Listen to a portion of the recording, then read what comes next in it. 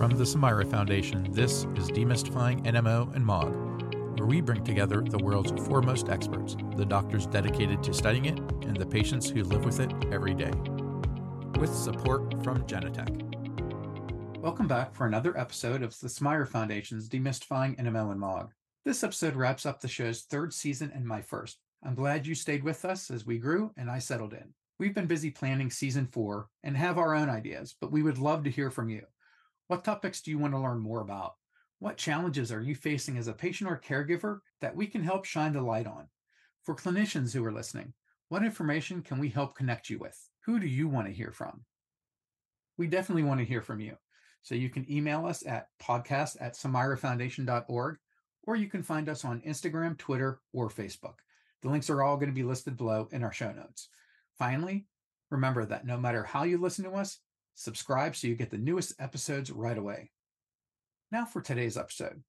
You always know fall is around the corner because pumpkin spice lattes have arrived at every coffee shop. But here in the United States, it also signals open enrollment time for organizations when they're updating their employees' health insurance plans or when people are able to make changes in health insurance exchanges. Now, we can probably all agree that dealing with health insurance can be a hassle for anybody, but switching plans can be especially stressful for people with a chronic illness. So today, I'm joined by Amy Niles of the PAN Foundation. PAN is the Patient Access Network, and it provides financial assistance to Americans to help with health expenses.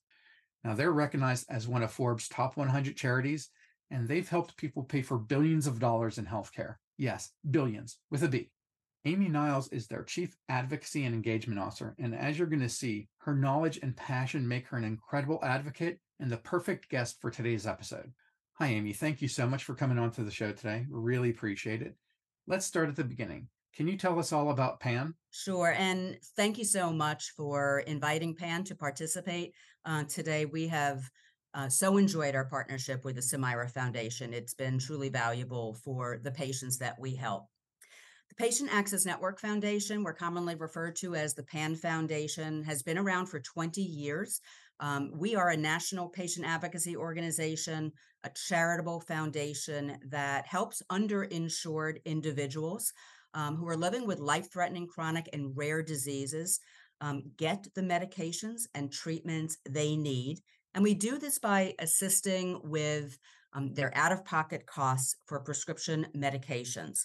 We also do this by advocating for improved access to care and affordable care. Today, we operate more than 75 different diseases and funds where we provide assistance to individuals who are living with these chronic conditions. These diseases cover many cancers, lung cancer, breast cancer, prostate cancer, many chronic diseases, and rare diseases as well. In a few areas, we're also providing assistance toward their premiums, insurance premiums. That's in just a few areas. And also importantly, for people who are enrolled in our funds, we have a transportation fund, which is important because at the end of the day, we want people to be able to get to their healthcare providers, get to their pharmacies, to pick up their prescriptions, even be able to get to their supermarkets so that they can buy food to stay healthy. So that's an important program that we operate. Over 20 years that we've been around, we've helped more than 1 million people get access to the treatment they need. And we've provided more than $4 billion in financial assistance, which is a lot of financial support. And yet we know that we're only really tapping the surface of the people who need our help. That's amazing. The reach and the impact is incredible. So you're the Chief Advocacy and Engagement Officer. What does a day in the office look like for you? That's an interesting question. So I'll take today as a good example. I'm doing a podcast with one of our greatest alliance partners, the Samira Foundation, because at the end of the day, we want people to know about the availability of patient assistance. In a couple of hours, I'm going to be having a Hill visit with a member of Congress to talk about some important legislation that we've been advocating for that we hope he will support as well. And then following that, I'm having some conversations with other patient advocacy organizations about the new CMS guidance that was just issued a couple of days ago regarding one of the Medicare reforms that was passed as part of the Inflation Reduction Act, because we all are submitting our comments back to CMS within 30 days.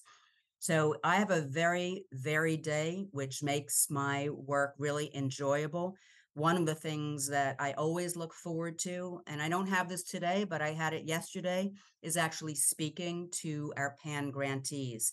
So, for example, we have a patient and family advisory council that's made up of individuals who have benefited from PAN assistance, and we have leveraged their support. They participate on panel discussions with us. We have great relationships with them.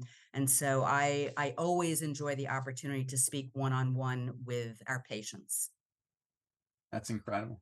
You mentioned your alliance with the Smire Foundation. How can the PAN Foundation help people with NMO? So I mentioned that we have more than 75 diseases and funds where we provide assistance. One of those funds is for individuals who are living with neuromyelitis optica spectrum disorder. And so for individuals living with this condition, they are able to seek support, financial assistance from the PAN Foundation if they meet certain eligibility criteria.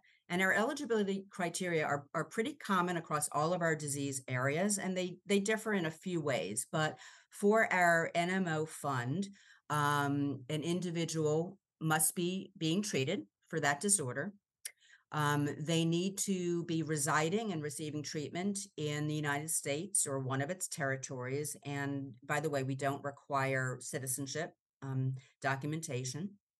They have to have health insurance that covers the medication. So in essence, PAN becomes the payer of last resort.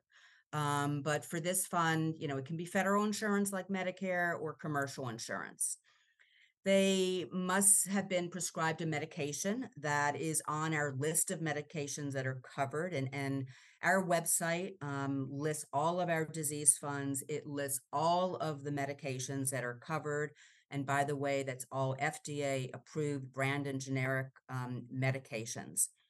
And they have to have income that is at or below 500% of the federal poverty level. Now, most people don't know what that translates to. So I'd like to give a couple of examples. So for example, if you're in a family of two, that would mean you have an annual household income of at or below 98,600. If you're a family of four, that goes up to 150,000. So it's fairly generous.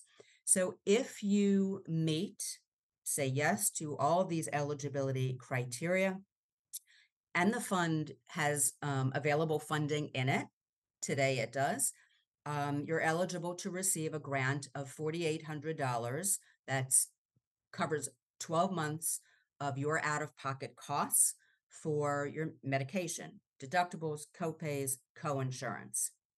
So we design our grant amounts to meet the majority, if not all, of one's out-of-pocket costs for the year. However, there are circumstances we know where patients may run out of money sooner, and in that situation, they are eligible to apply for a second grant during the 12-month period.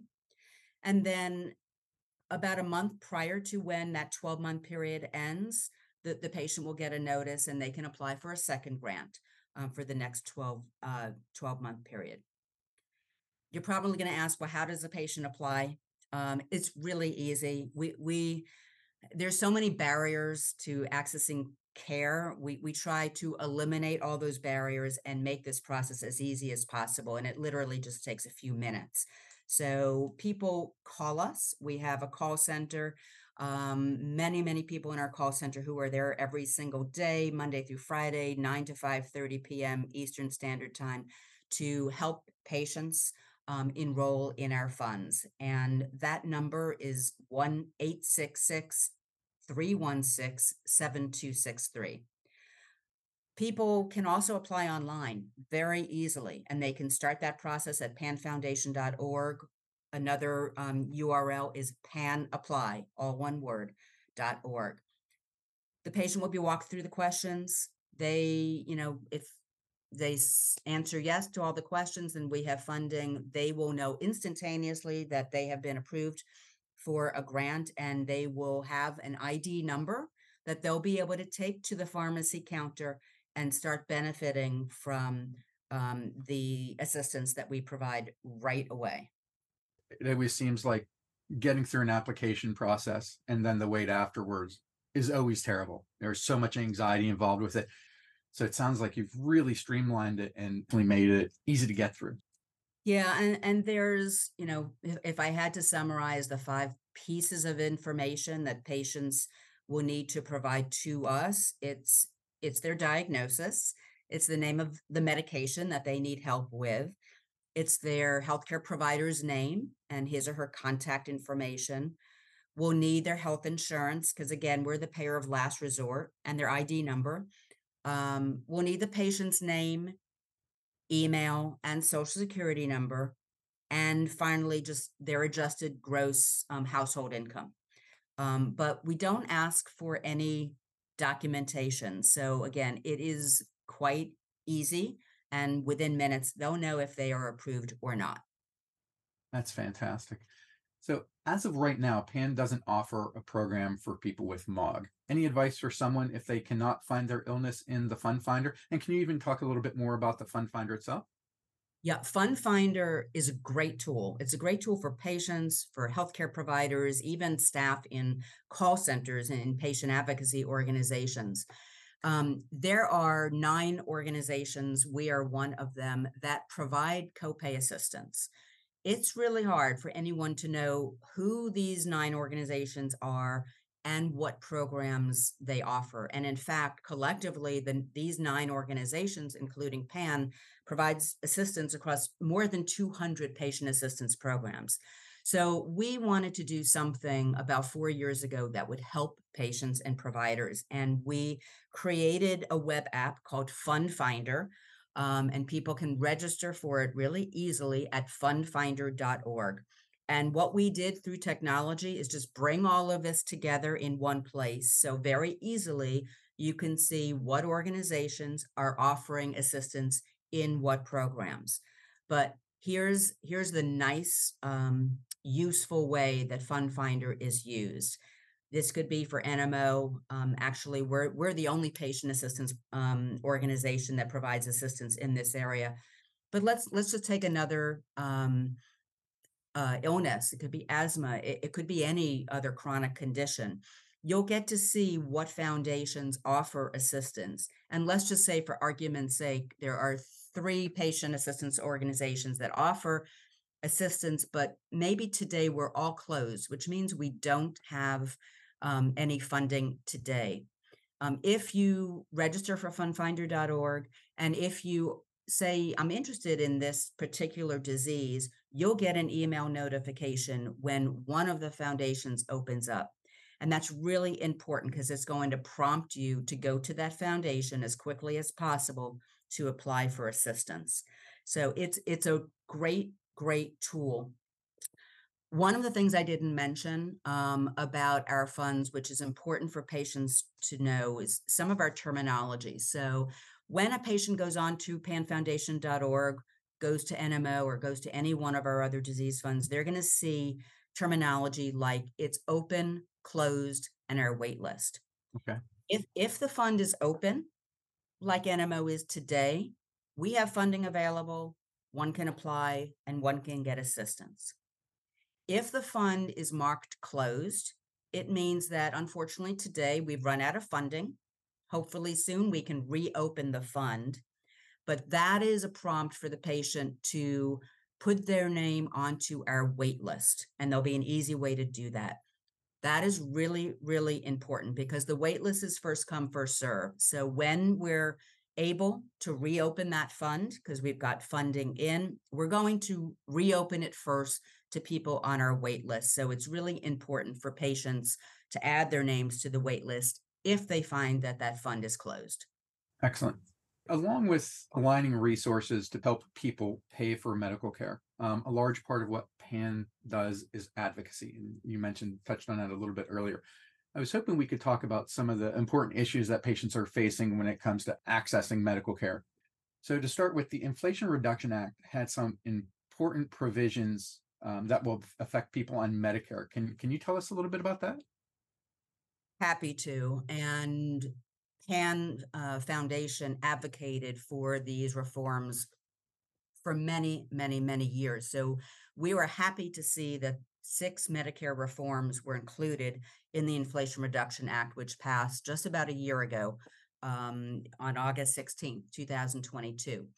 2 of those reforms are already in effect. They went into effect at the beginning of this year.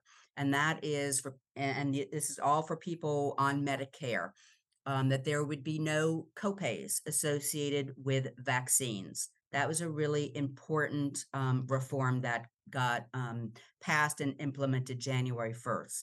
The other important reform that's already in place is the cap on insulin, where people will not pay more than $35 a month for their insulin.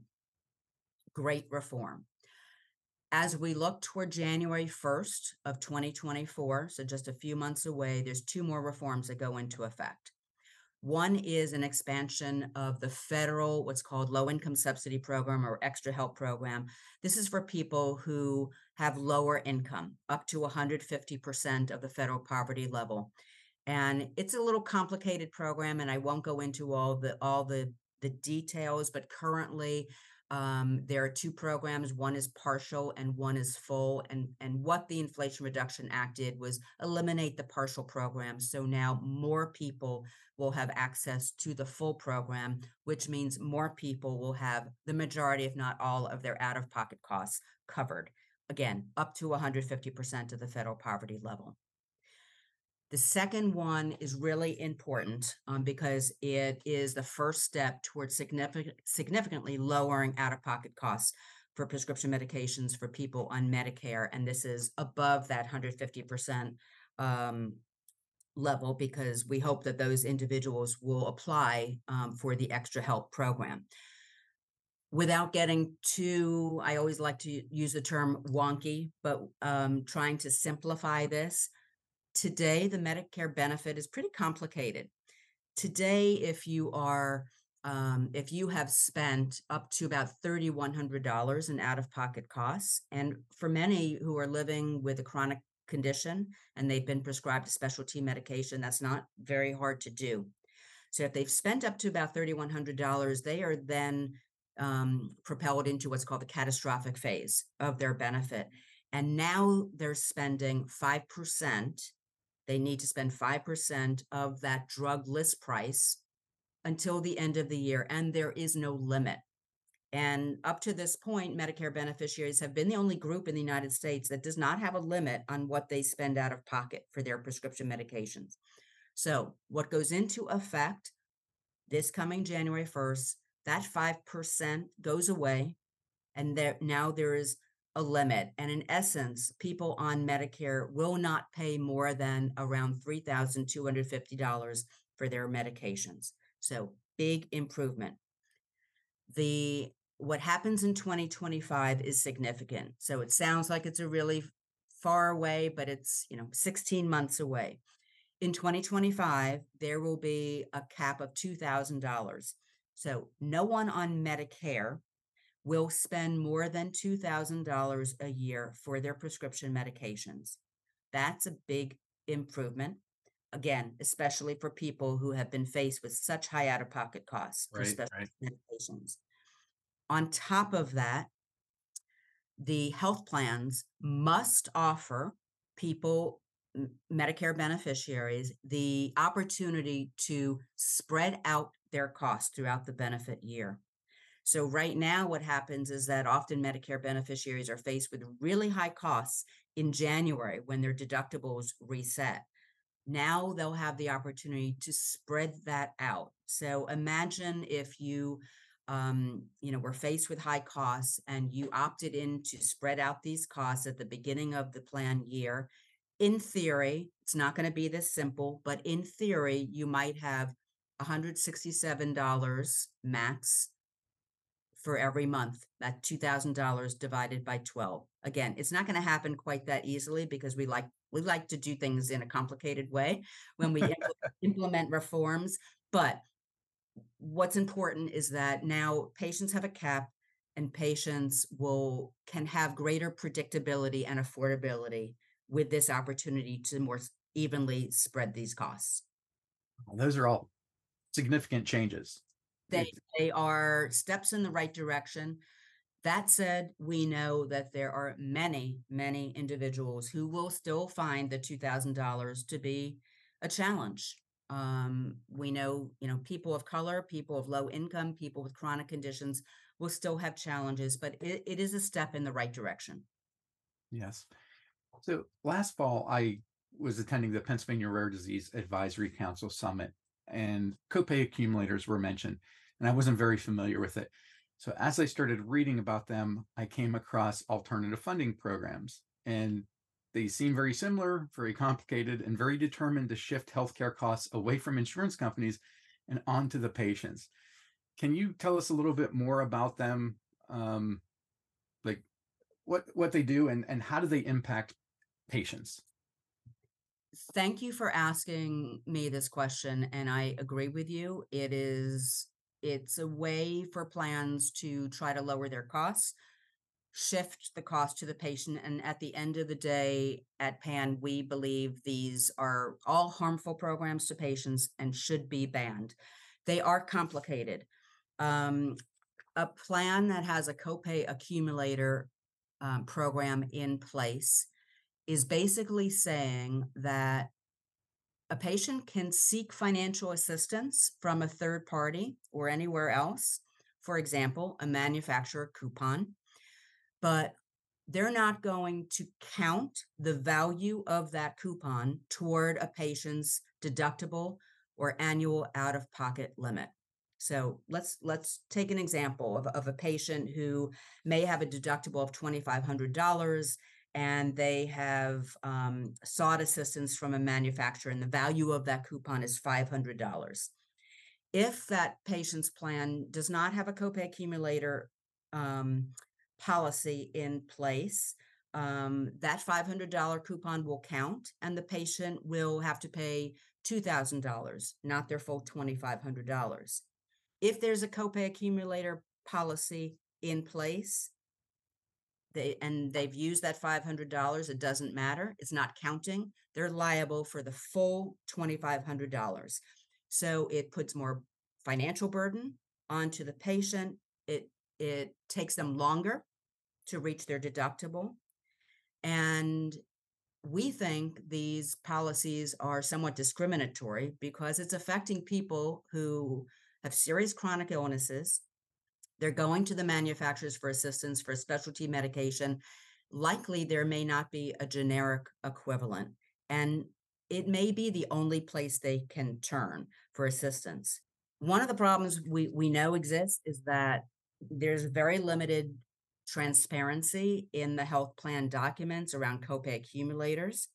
Patients may not even know that they exist, and language is used that often is quite confusing. So the plans might actually say they have a copay accumulator program. You can find that in their language, but they could also use terms like a benefit plan protection program or out-of-pocket protection program or a primary coupon adjustment. So in a patient's mind, when they read this, it may actually sound really positive, but it's not positive. It's hurting the patients. So when it comes to copay accumulators, it's important to know what's in that patient's plan. Importantly, there is federal legislation that we advocate for that will ban these programs, and it's called the Help Copays Act. And we're working hard alongside many, many other organizations to get this bill across the finish line. It has bipartisan support, tremendous support from the patient advocacy community, and we're hoping to see some movement, maybe even by the end of this year. Right now, we know that there are 19 states and District of Columbia and Puerto Rico that have passed their own legislation banning these practices, but federal legislation is needed. Now, alternative funding programs is another matter. It is very, very complicated. I'll try to make this as simple as possible. These are egregious practices on the part of plans and PBMs. What employer-sponsored health plans are doing with the encouragement of PBMs is this is a way to lower our costs. We're going to say that specialty medications, maybe in a particular therapeutic area, or maybe across the board, are deemed a non-essential health benefit, and we're not going to cover them. Now, that's problematic in and of itself because the plans know that prescription medications is an essential health benefit. Specialty medications should not be any different.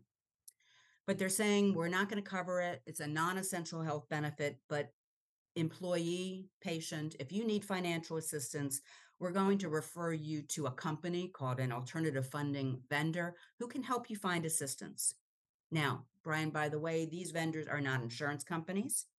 They're separate companies that have their own financial relationship with the health plan. And what they're doing often is asking the patient for their personal information. Sometimes they're asking them to sign a power of attorney, which is problematic, so that they can help get assistance. Sometimes they're importing medications from outside the United States to help the patients. Another way it's problematic. They're trying to go to the manufacturer, charities like PAN, to find assistance. Sometimes they're successful, sometimes they're not. But from our perspective, we deal directly with their patients. We deal directly with their healthcare providers. These vendors are often not authorized to act on behalf of patients. So it is problematic on many, many different levels. At the end of the day, it's another way where patients are getting caught in the middle and are not getting access to the medications they need. So there's no legislation yet to ban these programs. We're doing all we can to educate people, other patient groups, provider groups, patients, people on the Hill about these practices. It has raised a red flag with several federal agencies that are looking into these practices: Department of Labor, Federal Trade Commission, the FDA regarding the importation matter. So we know that it's gained the attention of agencies. And so again, I think patients need to be aware that if, from their employers, if they're told that their medication is deemed non-essential, there may be an alternative funding program at play here. It's absolutely predatory. Yeah, there are many words that have been described that have been used to describe these practices. Just like the copay accumulators, maximizers, alternative funding programs need to be banned. So you mentioned PBMs, and that's pharmacy benefit managers. Is that right? That's correct. Yeah. Oh, okay. Yeah. Couple follow-up questions for you. Are these copay accumulators and AFPs, are they found primarily in certain types of insurance? Is it private insurance, like through an employer, or are they in the ACA marketplace programs? Yeah, the copay accumulators are on the ACA market plan. So this is primarily affecting people with the commercial insurance. The AFPs are more of the employer-sponsored health plans. And, what the PBMs are doing is, saying to these plans, hey, you have employees that have chronic illnesses, might be a small percentage of the people that you help, but they're going to require specialty medications. And that's where your costs are going to rise because there's such high costs associated with the specialty medications. So this is a way that you can lower your costs. The alternative funding vendors can help, find the individuals, the assistance they need from the manufacturers and from charitable foundations. It's really marketed as, hey, this is a great benefit for you and your employees, but the mechanics behind it are pretty Correct. It's marketed as a way to lower your costs. the there's no transparency for the employee.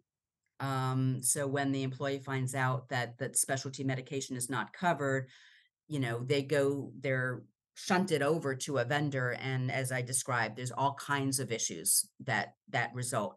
At the end of the day, it could be that the employee gets the medication they need, either from the pharma. Maybe they go back to the plan and through an exception process, they get the approval.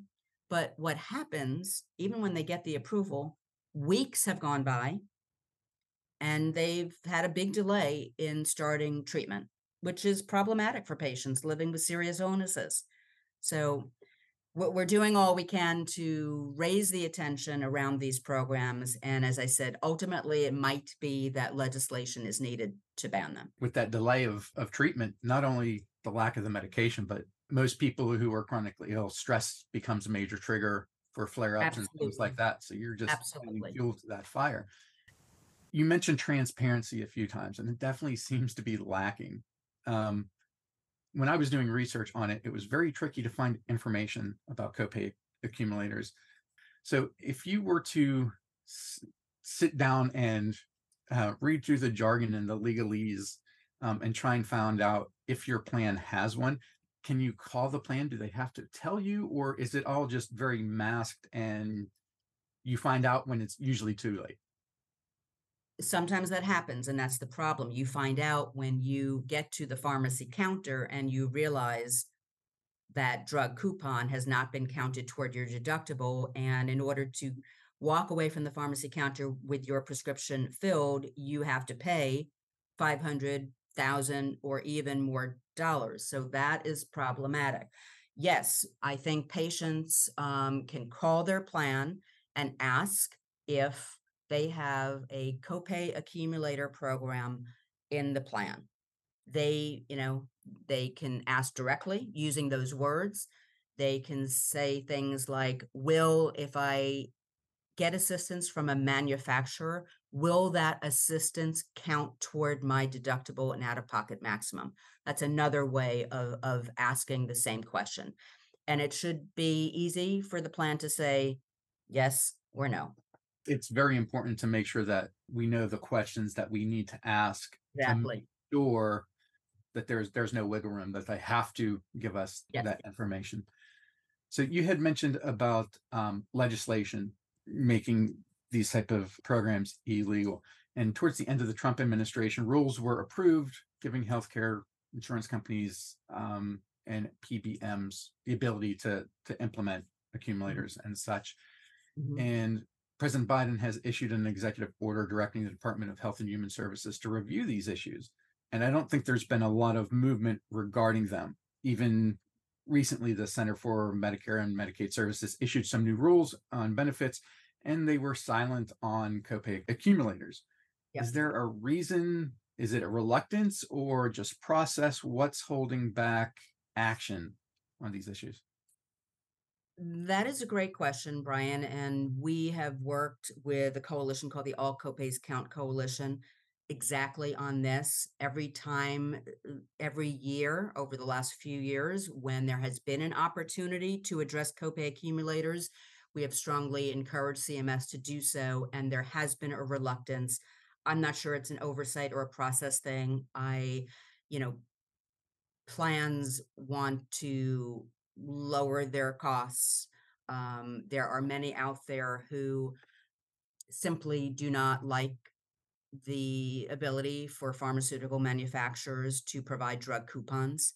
There are some who believe that drug coupons are just a vehicle to enable companies to continue to raise their drug prices, just get more and more folks on their branded medications.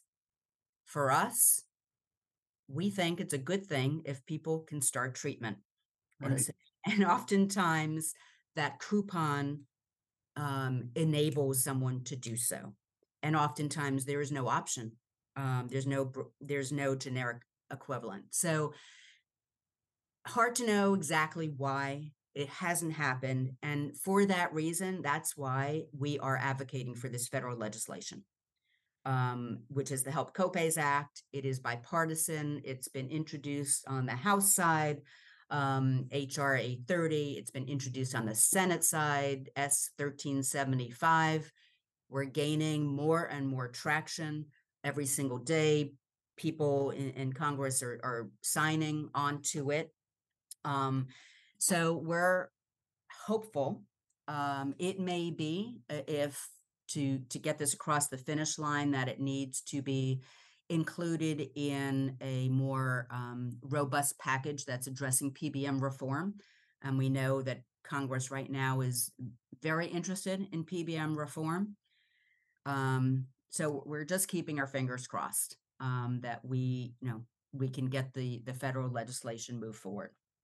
As I said earlier, 19 states, DC and Puerto Rico, have already passed legislation. So there's interest, there's knowledge that these practices hurt patients. So I encourage, all patients, providers, patient groups to speak to their elected officials to encourage the Help Copays Act to be passed. We actually, on our website, which is panfoundation.org, under the advocacy, we have an online campaign. People can go there today and with a click of a button, sign a letter or get a letter sent to their members of Congress encouraging them to pass this bill. I'll make sure I include a link to that in our show notes. It's really important that people get involved in this and make sure that their voices are heard, because if not directly for oneself, I'm sure everybody knows someone who is either in this situation or are going to be in the future. And so it's really important that it's addressed and that there is some action moving forward. Yeah. And we also encourage patients to share their stories. Sometimes it's hard to get stories, especially around copay accumulators or even alternative funding programs. But those stories kind of bring the issue to life, especially for people on Right. the Hill. So it's important for patients to do that as well. Well, thank you so much for talking with us today. Thank you for the work that you do and all the effort that PAN puts into helping people get care. There was a lot of great information, and I think people are going to find it very helpful. So I appreciate you for joining us.